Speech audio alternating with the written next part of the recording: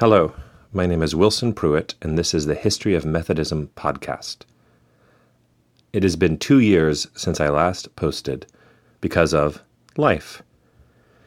Hopefully, though, soon I will get back to a regular schedule as I have many scripts already written. And I think I can use the microphone here for recording. In the meantime, I have started a Patreon page in order to help offset the cost of hosting the podcast and to get some feedback about where it's going and if we need to go into even more details. Maybe 5 whole episodes on the Synod of Dort coming up soon. Who knows? But in the meantime, thank you for all of you who have listened over the past 2 years, even though I have not been producing any new content.